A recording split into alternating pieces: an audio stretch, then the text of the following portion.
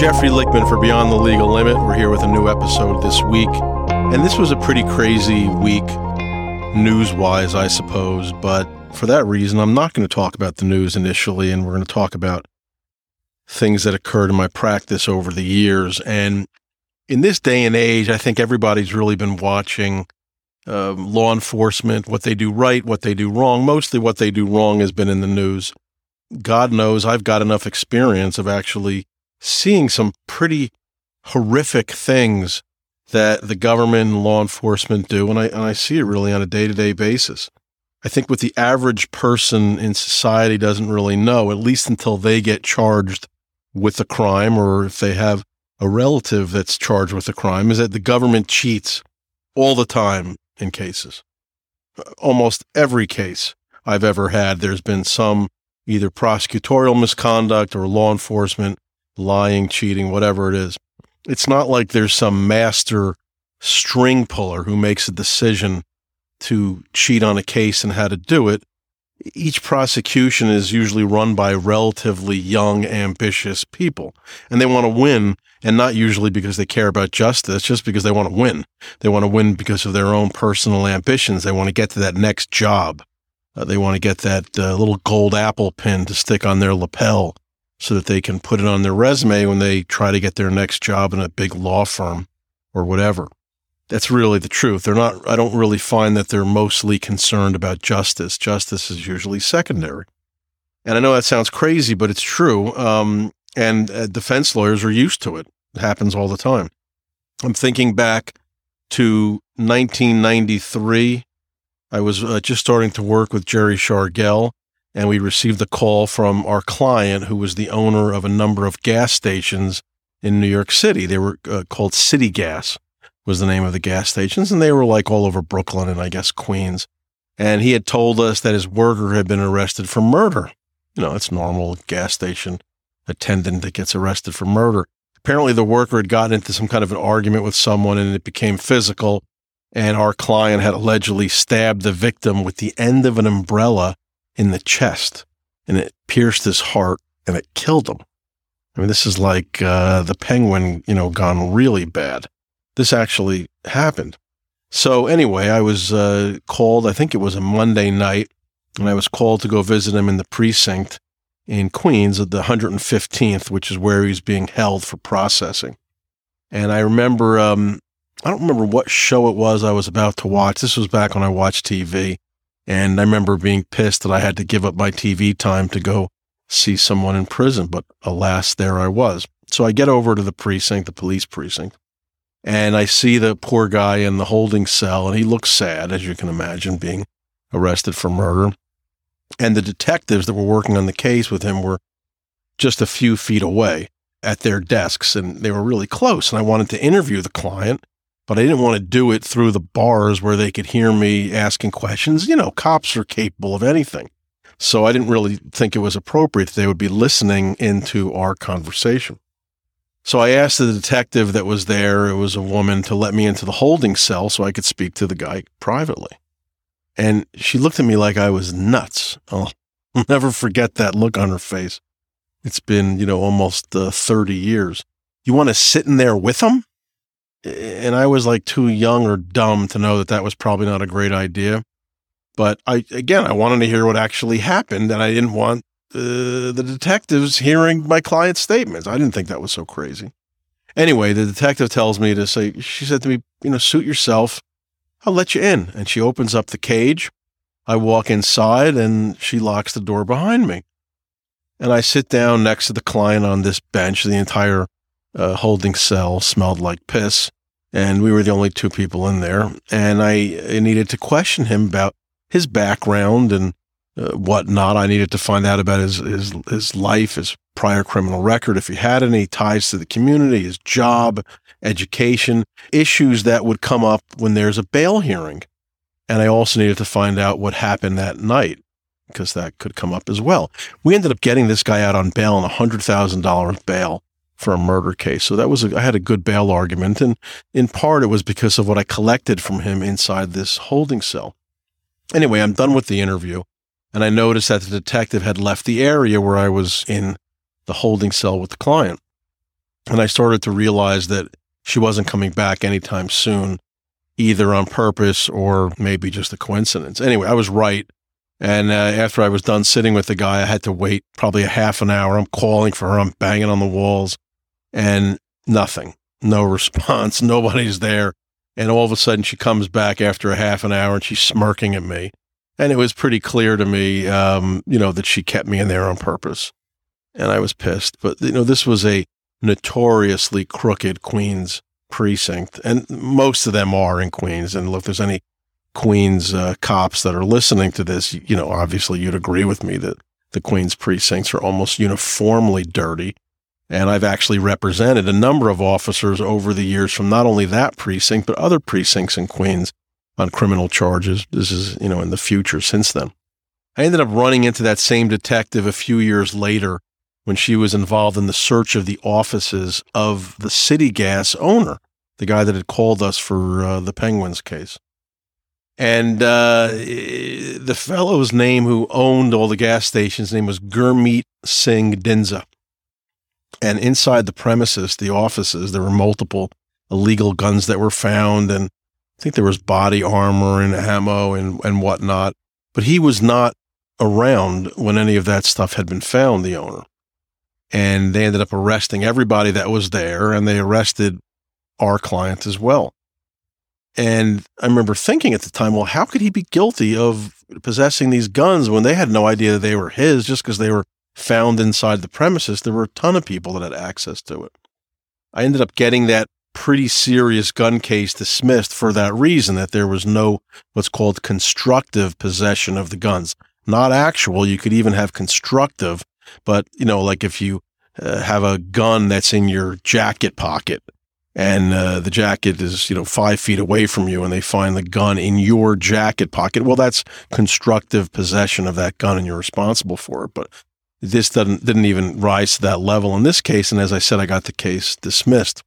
That was a Brooklyn State case. But alas, like months later, Gurmeet Singh Dinza was arrested again, this time federally, in a federal death penalty case for multiple murders. It was a Brooklyn case. And some of the evidence in that case were the guns that had been found in the office. I had gotten the case dismissed because he was charged with possessing the guns, but now with a murder case, a federal case, a RICO case, we had to relitigate the search, which turned up the guns. And this female detective took the stand, and she just lied her ass off about how the guns were found in an effort to establish that probable cause existed to search the premises without a search warrant. They were in the area, they heard some gunfire, they claimed, and that's why they searched the area. So they had to establish that probable cause existed to search the premises. Most of the guns ended up being suppressed by the federal judge, which was a pretty big deal in a federal case. Doesn't happen all that often. And I was still pissed at her for, the years before locking me in that cage with my client, the umbrella murderer. I laughed at her as she got off the stand because she was a clown. And I laughed in her face saying, good work, fantastic police work. She laughs right back at me and said that she was shocked that the judge didn't suppress all the guns. So she got the last laugh on that one because she was right. Anyway, she didn't get the last laugh overall. Last March 2021, 3 men were released from prison after being convicted of murdering a Queens cop in 1996. This was right around the time of the events that I discussed with the umbrella murder and also the search of the city gas offices for guns. The 3 men had spent 24 years in prison, and I'm sure they received millions of dollars in a settlement from New York City for their illegal convictions after they were released. And in this case, the supposed confession from the defendants was done by this cop, this Queens cop. She extracted from the defendant, which was parts fabricated, parts coerced by threats and physical abuse, and the case ended up getting dismissed because these guys were actually innocent. What's even worse is that the Queens DA at the time sought the death penalty for these 3 men, even though they were actually innocent and were the victims of a corrupt detective and corrupt prosecutors in Queens. This stuff actually happens. And this wasn't the first time that she had framed an innocent man or caused the city to pay out millions in settlements. Previously, she had done this, and the man spent 2 years in prison before being released and settling with the city. Now, none of this information was given to us when this detective was cross-examined in our case with the city gas station's owner, so she was allowed to appear before the jury as a clean detective, and the jury never got to hear about her history of framing innocent people because all this stuff came out years later. This trial was in January of 1999, and her corruption was in the 90s, and none of it came out for a long time. So none of that stuff came out, which was sad. In that case, also in the city gas station owner federal death penalty case, the main cooperator, a supposed hitman for the city gas owner, his name was Marvin Dodson, and he was arrested by the Queens cops, the same people. And we had heard that he had been arrested. The owner of the gas station called me up, I think it was on a Saturday, and said, "They arrested Marvin. Can you get him out?" We didn't even know what he was arrested for. And I had to go find him so that I could get him processed, or actually he was being processed, that I could get him to a bail hearing and try to get him out and just reassure him that I'm here to represent him and, I'm a lawyer for city gas. But somehow the guy wasn't in the system. I'd call up central booking. Nope, we have no arrest, nothing. For hours, there was just no sign of the guy at all. I knew he was arrested because people told me they saw him getting taken away in handcuffs by Queens cops. But somehow his name never ended up in the system. Why? Because the Queens detectives didn't want a private lawyer, to speak to him. No, they brought him to a hotel room instead of central booking or a police precinct. And this way they could coerce him, pressure him, threaten him into cooperating, and guess what? Eventually he did. And when he finally appeared in the system and I could track him down, it was too late. He was already cooperating with the feds. This kind of stuff happens routinely in New York for decades. And you're thinking, well, this lawyer's crazy. Well, it's not true. In a more recent case I had, a New York City detective that I represented was charged with receiving bribes from karaoke bars. He was being paid off to let them know when there were going to be police raids. This arrest occurred in 2015, so this is like decades later.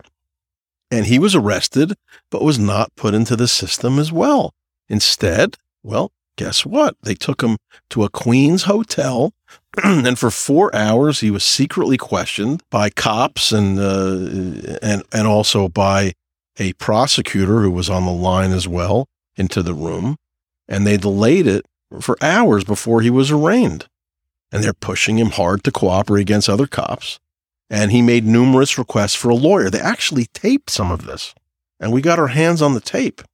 And you can hear the detective asking for a lawyer, and they're not giving it to him. So he said he wants his union lawyer, because the union gives you lawyers, and he knew the lawyer. But then the arresting officers and the assistant district attorney that's working on the case, they relented, but what did they say to him? No, don't use your union lawyer. Here's the yellow pages. They handed him the yellow pages and told him to pick a lawyer from there, that he shouldn't use his union lawyer. Why? Because they thought that the union lawyer would advise him not to cooperate. All of this was recorded. I mean, if you can believe this, they actually recorded an illegal interrogation, and we finally got our hands on it, and it was revealed that it was the prosecutor who was handling this prosecution who told the arresting officers to tell my client not to call the union lawyer. How sick is this? This was just a few years ago.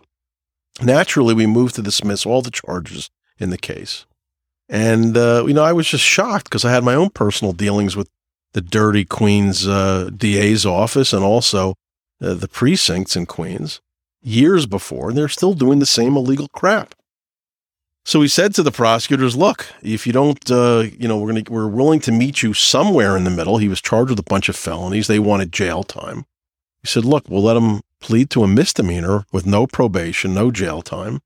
Otherwise, we're going to push this thing to a hearing and we're going to blow this up. We're going to reveal what your office did illegally. The prosecutors, the detectives, they wouldn't budge. So we made the motion to dismiss. And once I think it was in print, and all the allegations and the misconduct was out there and it hit the newspapers, suddenly the Queen's DA's office gave in and we got our plea to a misdemeanor. But there are literally hundreds, if not thousands, of dirty prosecutions in Queens over the years. I can think of another story. In 2005, when I had the Gotti trial, all the government witnesses testified that if they lied on the stand, these are all the rats, all the cooperators, the former mafia people, if they lied on the stand, that their cooperation agreements would be ripped up. And that's what they testified to in front of the jury. And that's a standard thing the cooperators say. Every cooperator says it, and yet every cooperator lies under oath. Every last one of them. I've never had a cooperating witness who I've cross-examined not lie his ass off during cross-examination under oath with a cooperation agreement that says, if you lie, this will get ripped up. And in the Gotti case, we just caught them in lie after lie. And during the summation, the government didn't even deny it. They didn't even deny that these guys lied. I said it in my summation that I actually had guaranteed in the opening statement that the government's witnesses would get caught lying, and they did. And that the government, and I said it in the summation, the government, when they get up here, they're not going to admit that their cooperators lied. They would never dare. And they didn't. They got up and did their summation and never mentioned it. But none of the cooperating witnesses got their cooperation agreements ripped up, despite getting caught in lies. So I actually ended up ripping up one of theirs myself during my summation, right in front of the jury. I just ripped it up and tossed it up into the air, the pieces. And that was the only, and I remember saying, I can remember it now, it's been 17 years later, that this is the only ripping of cooperation agreements that you're ever going to hear in this courtroom, and it's not going to be done by the government. The cooperators testified in that case that they had believed that they'd be spending decades in prison for all their crimes, which included murder. And when I remember asking them about Sammy Gravano, and he's a famous Gambino family cooperator, he was the underboss under John Gotti Sr. He killed 19 people and only spent 5 years in prison. And I asked the cooperators, who were actually in Gravano's crew at one point when he got arrested. One of them, Frank Fapiano, claimed that he was unaware what sentence Gravano had actually received. Like, this was never discussed in mafia circles? Sammy Gravano was one of the biggest mob cooperators ever. And this guy actually had the balls to testify in front of a jury that he had no idea what Sammy had gotten as a sentence. It was all over the news. There were books written about it. Well, I remember asking him, do you think you'll be getting out soon? Every one of them to a man denied it in front of the jury. And naturally, as soon as the trial was over, they all got out of prison, forthwith, within months, many of them. And I can think of another story off the top of my head. In the Chapo case, the government turned over like warehouses of evidence, documents, tapes, and in all the discovery, the government stuck in one tape, which had Chapo speaking in Spanish. He was recorded by one of the cooperators, and it was obviously in Spanish. And there was no labeling in the discovery, in the massive discovery, that this was Chapo's actual statement. They didn't label it. They didn't point it out. It wasn't in any discovery letter like, here's a audio tape of your client. We found out about it just as the tape was about to be played. They pull it out and they said, okay, Judge, we're going to be playing this for the jury. And I'm like, whoa, whoa, whoa, whoa, whoa. They handed us a transcript. I had gotten into the case 2 or 3 months before the opening statement, so I certainly had no time to go through all the discovery in full. Not that I even remotely could have done it, even if I had, months. But the other lawyers that were in the case were in well over a year, and they didn't find it. And when the government was about to play the tape, I tried to play it cool. I slowly walked over to the other lawyers, put my hands on my hips, and whispered to them, did you know about this? Like, maybe this was an important piece of evidence that maybe we should have highlighted, and I at least should have talked about in my opening statement if I had no idea what was even going to come out on this tape. And the lawyers looked at me and they're like, we had no clue. Then I walked up to the prosecutor and I asked her about it and I said, where is this coming from? And she smirked at me and said, well, we didn't label it on purpose. We didn't really want you to find it. Actually said that to me. That's, this is fairness. They have 87 cooperating witnesses or whatever it was. They had mounds and mounds and mounds of evidence they put on for months, and they were afraid to let us find out about a simple tape with Chapo talking on it? But this is what we're used to as defense lawyers. This is what very ambitious prosecutors and law enforcement officers do every day in America, every day. And I think I talked about Jimmy Henchman, the case in which the music mogul was convicted of murder in federal court, also in the Eastern District of New York. And I was his lawyer for many, many years. And every time we heard that there was a witness that was being either arrested and or questioned in the MDC, in the prison in Brooklyn, about Jimmy, we'd go visit him and I'd bring an investigator. And I've told this story before on the podcast. I went to go see one guy named Black. His nickname was Black. Real name was Henry Butler. And I brought an investigator as a witness, and he was very unhappy that with the lawyer that he had, it was a fellow named Jason Russo. He called him, I think, a 10-cent lawyer. And he wanted a lawyer like me. And I'm like, well, I'm representing Jimmy. Well, tell Jimmy I want a better lawyer. And he's got to do it. I'm like, listen, dude, he's not in any position. We're just here to see how you're doing. I just want to hear what happened. And that was it. And I made it very clear that we're not paying for the guy's lawyer. And that was it. And the government, when Jimmy gets arrested, the government comes back and says, well, Black said that you told him that not to cooperate with us anymore and that you'd get him a lawyer. And I'm like, it just didn't happen.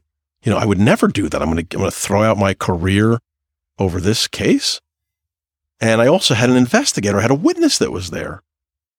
And one prosecutor who's got some major job in New York government now, I'm not going to mention her name, she said, I know you'd never do this. I know you've long enough. I know you'd never do that. And I said, well, then why are you using it as a basis to disqualify me? She said, well, because we can. She says, that's what he says. And I don't think it's true, but that still makes you a witness. Your lawyer, his lawyer, Jimmy's lawyer, is going to have to cross-examine and try to convince the jury that never happened, that incident in the prison. So that was, one of the reasons, that was their main reason to kick me out of the case. Of course, when the guy goes to trial, Jimmy Henchman, they never, on direct examination, even asked what happened in the prison when I came to visit them. When they directed on direct examination Henry Butler. So all of this was about nothing, just to kick me out of the case. And it was sick. And the craziest part is that the other prosecutor on the case was a fellow who became a New York politician, a New York state senator. He actually ran for the district attorney of Nassau County and thank God lost last year. But this is the type of people that become federal prosecutors often. They're very, very ambitious. They don't care about fairness or justice. They just want to get ahead. And, becoming a state senator, you can imagine the type of person that wants that fucking job. I mean, Jesus Christ, you're just, you'll do and say anything for a vote.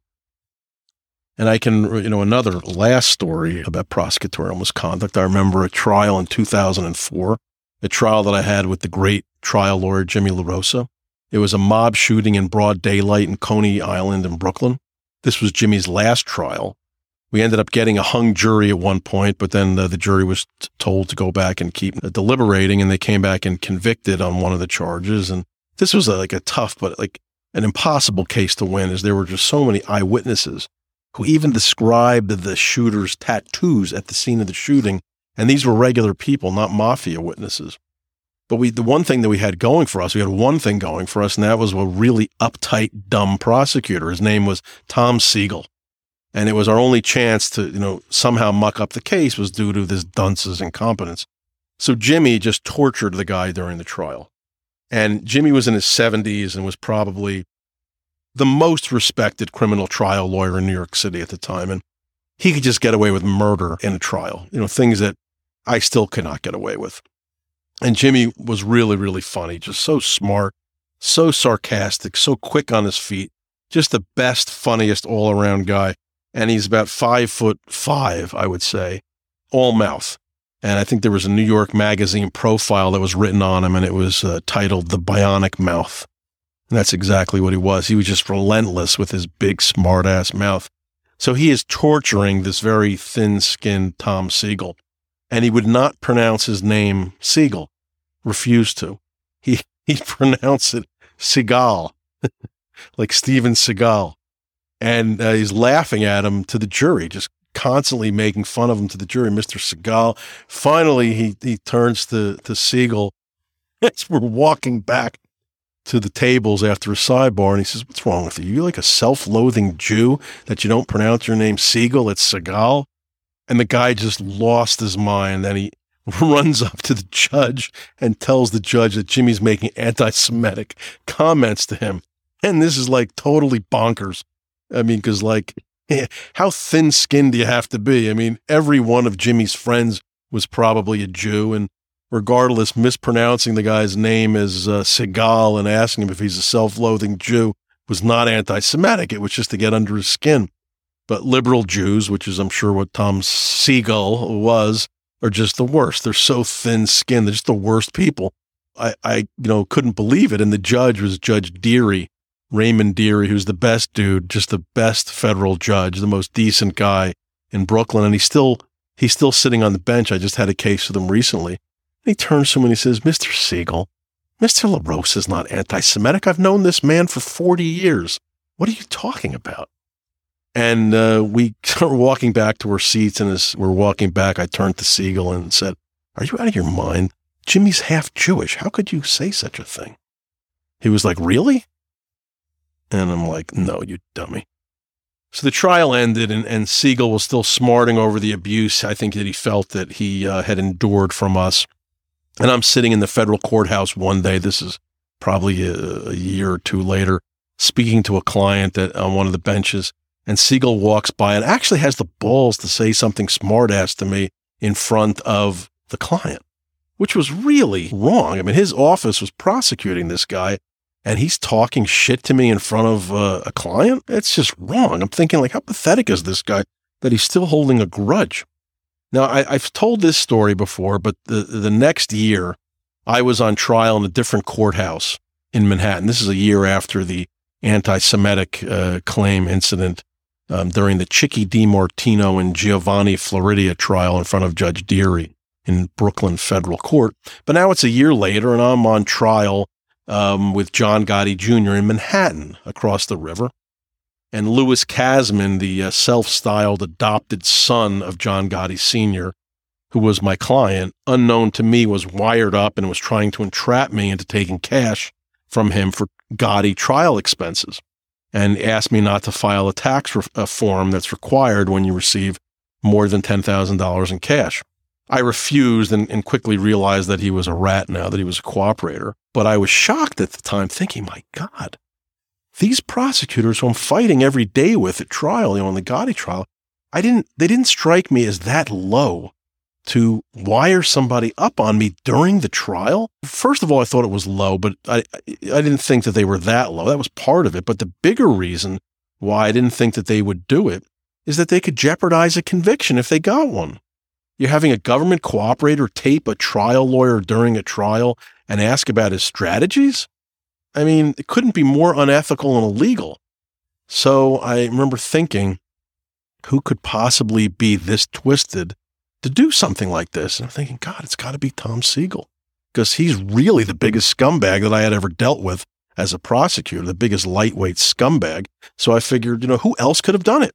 So a few years later, Louis Kasman was in fact exposed as a cooperator who taped me and other people while he was working for the feds. He didn't get anybody arrested because he was too stupid. But when I read the FBI report, it's called a 302 report, about his taping of me, who was the prosecutor whose name was on it, who was in charge of Louis Kasman and ordered him to do it? Tom Siegel. And he was just, again, such a distasteful, dishonest turd of a human being. He ended up leaving the U.S. Attorney's Office, and now he's an author. He writes novels, if you can believe it. Although I think he's written two. The second one is about to come out. It's been years, I think, since his first one. I guess he's a very slow writer. This is the breathless blurb about his latest book. Award-winning author, I guess the award he got was for cleaning his plate. Award-winning author and former mafia prosecutor Tom Siegel pits a movie star and a mob boss against the ghost of J.D. Salinger in a riveting contest of wills. I mean, is that not the stupidest fucking idea for a book you've ever heard? Nice second career, asshole. Okay, now I'm not going to take a break right now, and I'm going to go right into it because I'm a little bit fired up about what's going on in the news. This trans stuff. Is it me or is it reaching just new levels of insanity lately? We're having teachers in Florida that are quitting their jobs. They're teaching kids, but they want to quit their jobs, and why? Because of a new Florida law, the so-called Don't Say Gay law that says public school teachers may not instruct on sexual orientation or gender identity in grades kindergarten through third grade. It just seeks to restrict the discussion of sexual orientation and gender identity with public school kids that are like 7 years old. Kindergarten through third grade. It does not say the law that you can't say the word gay. Now, I don't know what the damn problem is about this, but remember that the majority of not only Florida voters, but all Americans support this law. 62% of all Americans say, we don't want that stuff taught to our kindergartners through third graders. I mean, why would we want them to hear about sex issues? I don't know what your grammar school was like, but my first grade teacher, I still remember, I was 6 years old? Mrs. Diodario was her name, Diodario. She was like 90 years old, and she was so old. She probably was like 60, but she was really old looking. She had no discernible female sex organs at all, not that I could tell of. And she never spoke about her family. She never spoke about her husband, her wife if she had one, her kids, her car, her weekend, her vacations, anything. She just taught us how to read. That was it. She just taught us. She was boring and she taught us for a year. What I remember about her is that she used to constantly blow her nose in tissues and then stick the used tissues up the sleeves of her dress. She was a teacher. She was not an advocate. She was not a brainwasher. She was just a teacher. That was it. I don't want my kids being taught about trans people when they're 7 years old. I'm sorry. You can brainwash them when they're older. I don't want, their teachers wearing shirts that say protect trans kids on it. I want school to be an innocent place. I don't think that's asking so much. So these LGBTQXABC DEF teachers in Florida are quitting because they can't discuss their same-sex partners or they're frolicking over the weekend with them. Go ahead and quit. I don't care. Who wants this shit in our faces anymore than it already is? Do you know what percentage, by the way, of Americans are actually trans? I did some research. It's like 1 out of 200 people. That's what the polls say. And I don't even think it's that high. I think that liberals probably lie on these polls in order to give trans people more representation. Now, at Disney, 1 out of 200 people. At Disney, the diversity and inclusion manager said that the company has eliminated all mentions of ladies, gentlemen, boys, and girls in its theme parks in order to create that magical moment for children who do not identify with traditional gender roles. This is 1 out of 200 people. That's who we're catering to. Disney corporate president Carrie Burke says, quote, "As the mother of one transgender child and one pansexual child, I support having many, many LGBTQIA, whatever the fuck that means, characters in our stories, and wants a minimum of 50% of characters to be LGBTQIA and racial minorities." I mean, do you actually believe that leftists are not brainwashing their kids to become this? How is it that this woman has one pansexual child and one transgender kid? I don't even know what pansexual means. Does that mean you have sex with like pots and pans? These are kids. And what are the odds that she'd have 2 of them? It's like hitting the leftist lottery 3 days in a row. She pushed this garbage on them, and now she's pushing it on the rest of us down our throats because this is what their agenda is. This is their crazy leftist agenda. And we don't want this from Disney. It's the happiest place on earth. Can't we have anything innocent anymore? All I want is ice cream in the shape of Mickey's head with the big ears. I want that blue milk at the Star Wars bar. I don't want this shit in my face. And again, I don't care what people do in their bedrooms or if they want to dress up like men when they're women. But the USA Today's Woman of the Year is a biological man, that trans thing, Rachel Levine. He's an admiral in the Navy. Then you have the NCAA female swimming champ is a woman, but a man with a penis and no breasts. Leah Thomas. Is this the equity and equality we keep getting told is the main goal? Does it sound like that's equitable to women? Fair to women? They're being sacrificed on the altar of political correctness. 1 out of 200 people.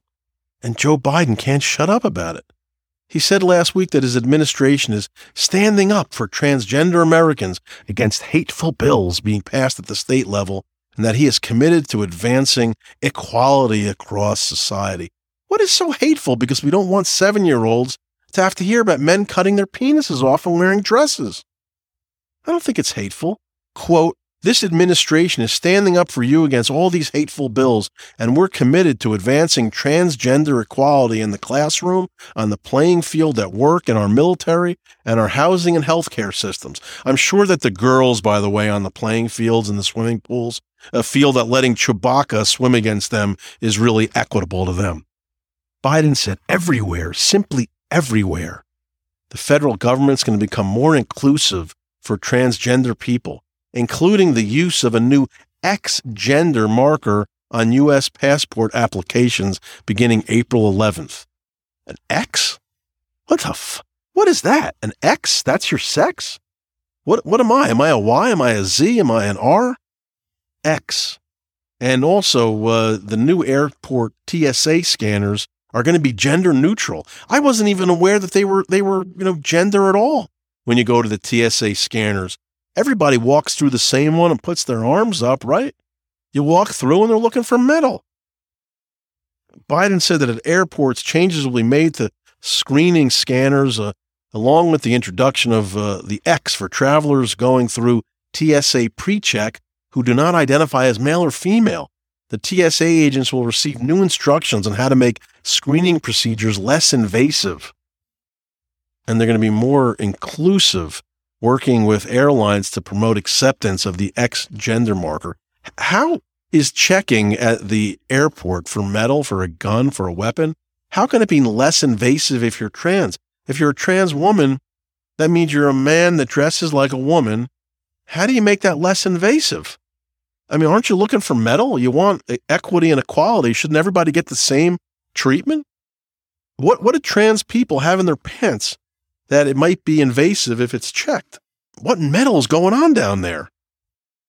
I don't get it. I mean, I guess I'm missing something, but actually, I don't want to know the answer. I don't want to know the answer to this question because I don't want to puke in the middle of this podcast.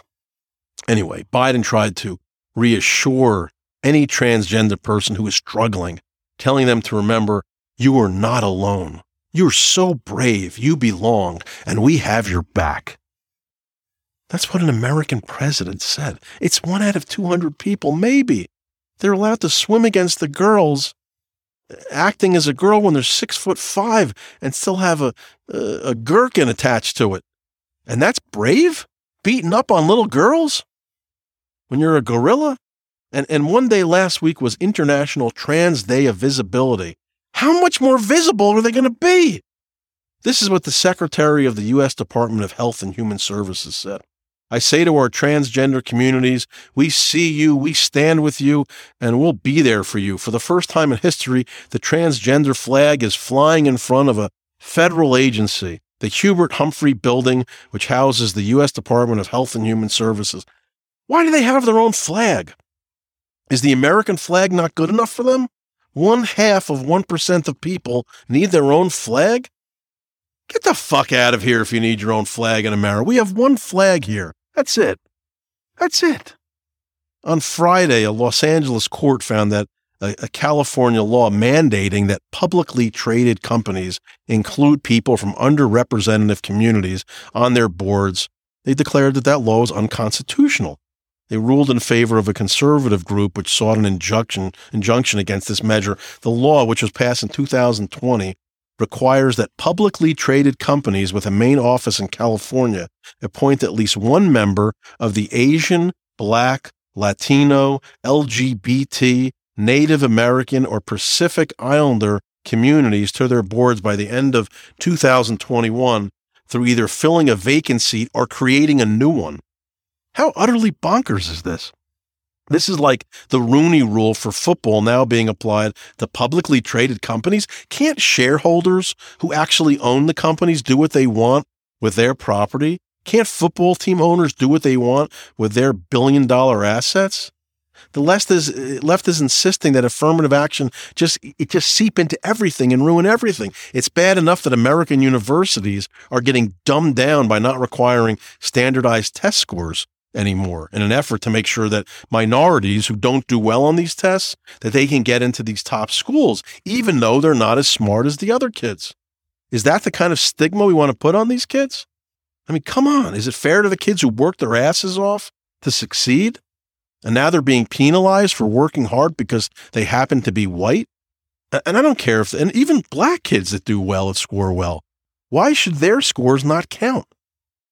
And other kids from the same communities that didn't do well, well, now you're all on the same level playing field. And I don't care if schools take some minorities.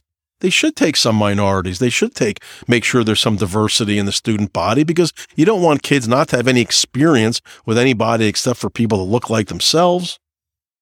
But make them all take the standardized tests.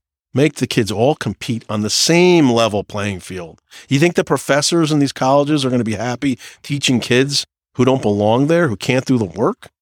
Oh, stuff's making me nuts. Listen to this. This is crazy. Facebook has added more than 50 custom gender options for users who don't identify simply as male or female. 56, actually, different options if you can't decide if you are a man or a woman. Because you know how I decided if I was a man or a woman? I looked in my pants. Let me look. Hang on a second. Yep, I'm a man. Now, here's some of the 56. Agender, bigender, gender fluid, gender nonconforming. I don't even know what that means. You're nonconforming? What does that mean? Like, hey, guy, hey, fuck you, man. I'm not a guy. Okay, lady. I'm sorry. Hey, fuck you. I'm not a lady either. That sounds like gender nonconforming. Gender questioning. Sir, are you a man or a woman? Well, let me check my pants. Look inside. I can't tell. That's gender questioning. Gender queer. Not just regular queer, gender queer. Neither.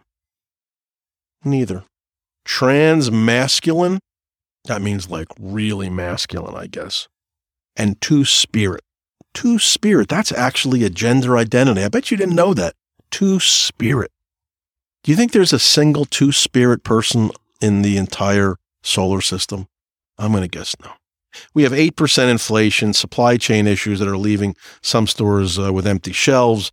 The left is still trying to mask people. Russia is slaughtering people in towns, and one town after another, leaving their bodies on the street and threatening us with nukes. And the Democrats are concerned about having the backs for 1 out of every 200 people who are born, or not born, but are trans. Is this our most important issue? Putting an X on your passport to note that you're not a man or a woman. America does not want this shit in our faces. And the left doesn't care. They simply don't care. You'd think that they would care if they were concerned about ever winning another election. But they don't care. They don't seem to be worried. And why is that, do you think? Well, I'm going to explain it to you now. Lucky you. In the middle of all of these disasters going on at once, for some bizarre reason, Joe Biden announced that the administration will be terminating the Title 42 public health policy that was used by both the Trump and Biden administrations to quickly expel migrants at the southern border. This is starting to be used at the beginning of COVID during the outbreak. This policy is going to end at the end of May, and it's going to trigger a massive migrant wave in the coming months. What they did is, the order was implemented by the Trump administration at the beginning of the COVID outbreak, and it was used to expel a majority of migrants at the border. And it was a public health order. It wasn't an immigration policy, but it became one of the central border policies in place as the U.S. faced, a continuing crisis of numbers at the border. What it did is it allowed them just simply to turn these people back. And Biden, of course, didn't turn back any kids. He just turned back single adults. So he already had started by getting rid of it. But in February, just this past February, approximately 55% of migrants were returned due to the order rather than being released into the U.S. Well, all those people are going to start coming in now. They're not going to be turned back. Naturally, who do you think pushed for it? The Democrats pushed to have it end, because the more illegal immigrants into America, the better it is for them. They get to destroy America and then turn these people into votes, and then they'll win election after election. It doesn't make a difference if what they're doing is disgusting and everybody hates it. They're going to have all the votes. Quote, "This is a momentous day for immigrant rights activists and immigrants and refugees everywhere." That's a quote from Representative Pramila Jayapal. She's the squad member with that face. I'm trying to describe what her face looks like. She's not the bald one. She's not Rashida Tlaib. She's not Omar. She's the one who has a face that looks like my ass. That's who she is. Now, before the surge even starts, reports are out that there have been over 300,000 recorded gotaways since October 1st, including more than 62,000 just in March. Just this past month. That's 2,000 per day. Those are the illegals that are walking into America and are not being stopped. We don't know their names. We don't know where they are, but we know that they're here. 62,000 illegal immigrants evaded Border Patrol agents in March. I'm saying it again, about 2,000 a day, and that's according to multiple Customs and Border Protection sources. That shows the extent to which the Border Patrol agents are already overwhelmed before Title 42 ends, before the massive uptick is going to start in a couple of months. Known gotaways are migrants that are seen on cameras, they're seen on sensors and other means, but there's just no manpower to get these people. Multiple Border Patrol officers stated on the record that ending Title 42 would lead to what one agent described as a, quote, surge on top of a surge, as word spreads among migrants that they will not be deported. They also believe that there's going to be a considerable number of migrants just waiting in Mexican cities for Title 42 to end. And then they'll move in because they can walk right in.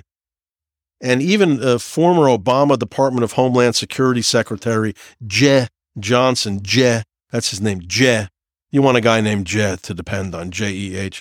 He said about the Biden border crisis, quote, "We're struggling right now. These are very large numbers, unsustainable in my view." He said that 1,000 apprehensions a day overwhelms the system. Now the Biden administration says there could be 18,000 per day. We're about to have a border crisis unlike anything we've ever experienced, Jeh Johnson said. A source within Customs and Border Protection who's worked in law enforcement told Fox News that Homeland Security is bracing for as many as 500,000 migrants in the 6 weeks following Title 42 being lifted. If 500,000 people come in 1 month, that's an emergency. There is no way we have enough federal agents, this source said. One idea that's being floated is pulling medical personnel from Veterans Affairs to assist. So basically, we're going to take medical services away from people that really deserve them, veterans, and we're going to give free medical attention to a bunch of illegals. And you know corners are going to be cut. You know we're not going to know who's coming in. These people are going to come in with diseases. Terrorists are going to come in. Criminals are going to come in. But the Democrats don't care. They want these people in our country. They hate America. How else could you think? What else could you possibly believe? We can't afford to feed people now. And we're going to deal with this wave of illegals? The most hilarious thing about all this is that the poor people and middle class who vote Democrat, they're the ones being destroyed by the inflation. They're the ones who are going to be the most hurt by all of these illegals coming in and taking from them. It's not going to affect me. It's going to affect them. Democrats don't care. They want more people to give free shit to so they can get their votes. Why else do you think they keep doing things that they know the rest of America doesn't want? They don't care. They need the votes so they can keep getting elected. Now, my last quick story for the day is I can't avoid this, man. I can't quit him. I can't quit him. On Friday, a Staten Island judge, it's about masking. It's about our New York City mayor.